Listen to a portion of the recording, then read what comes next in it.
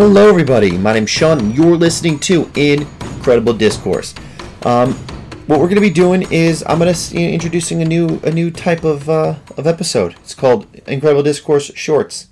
They're basically little mini-sodes, or I guess bonus episodes that I can throw out and, do something, interactive with you guys, engage. And these are basically just like fun facts, fun facts that I want to talk about that I think are interesting, that I think are worth sharing, and I think are provocative and will kind of engage and stimulate discussion and engagement, with the idea. I don't care, you can engage me, you can engage, your friend, a raccoon, your dog, whatever you want. I just will probably respond the most thoughtful, unless you got a really thoughtful raccoon, But aside from that, yeah, I just want to let you know this is what's going on, and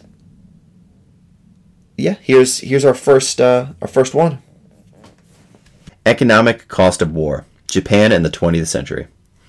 Now, Japan's economy post-World War II recovered at a rate which is often described as a miracle. So today, we're going to take a quick peek at what's going on with that. During the war years, 1930 to 1945, Japan's industrial and productive capabilities were hyper-focused on the war effort as a result of state control and propaganda. Now, during that time, all of the production and value that were created within the Empire of Japan were being pumped out to maintain their overextended imperial territories and to wage war with the Allied forces. The problem here is that all of that production was being bled into the wars along with the lives of millions of people.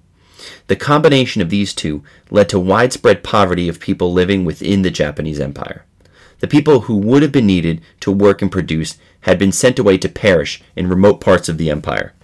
The material that would have been needed to make goods for people were being sent off with those men to the far reaches of the empire to either be destroyed with the Japanese military or against their opposition.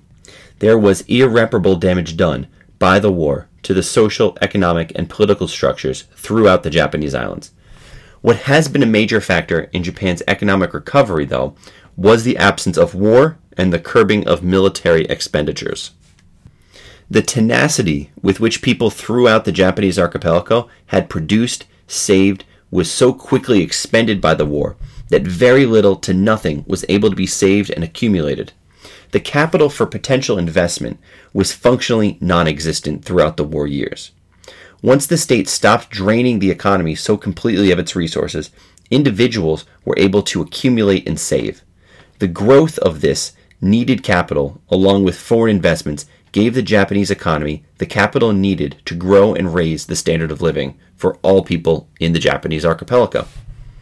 Now, the trajectory of that growth was exacerbated by injections of capital and the allocation of wealth from the U.S., and the population was able to identify and satisfy market wants. The Japanese economy has been able to grow and develop into one of the world's strongest economies today for many reasons. The political position they hold with the U.S., the tremendous soft power that they are able to cultivate, but more importantly, the ability to create and accumulate value.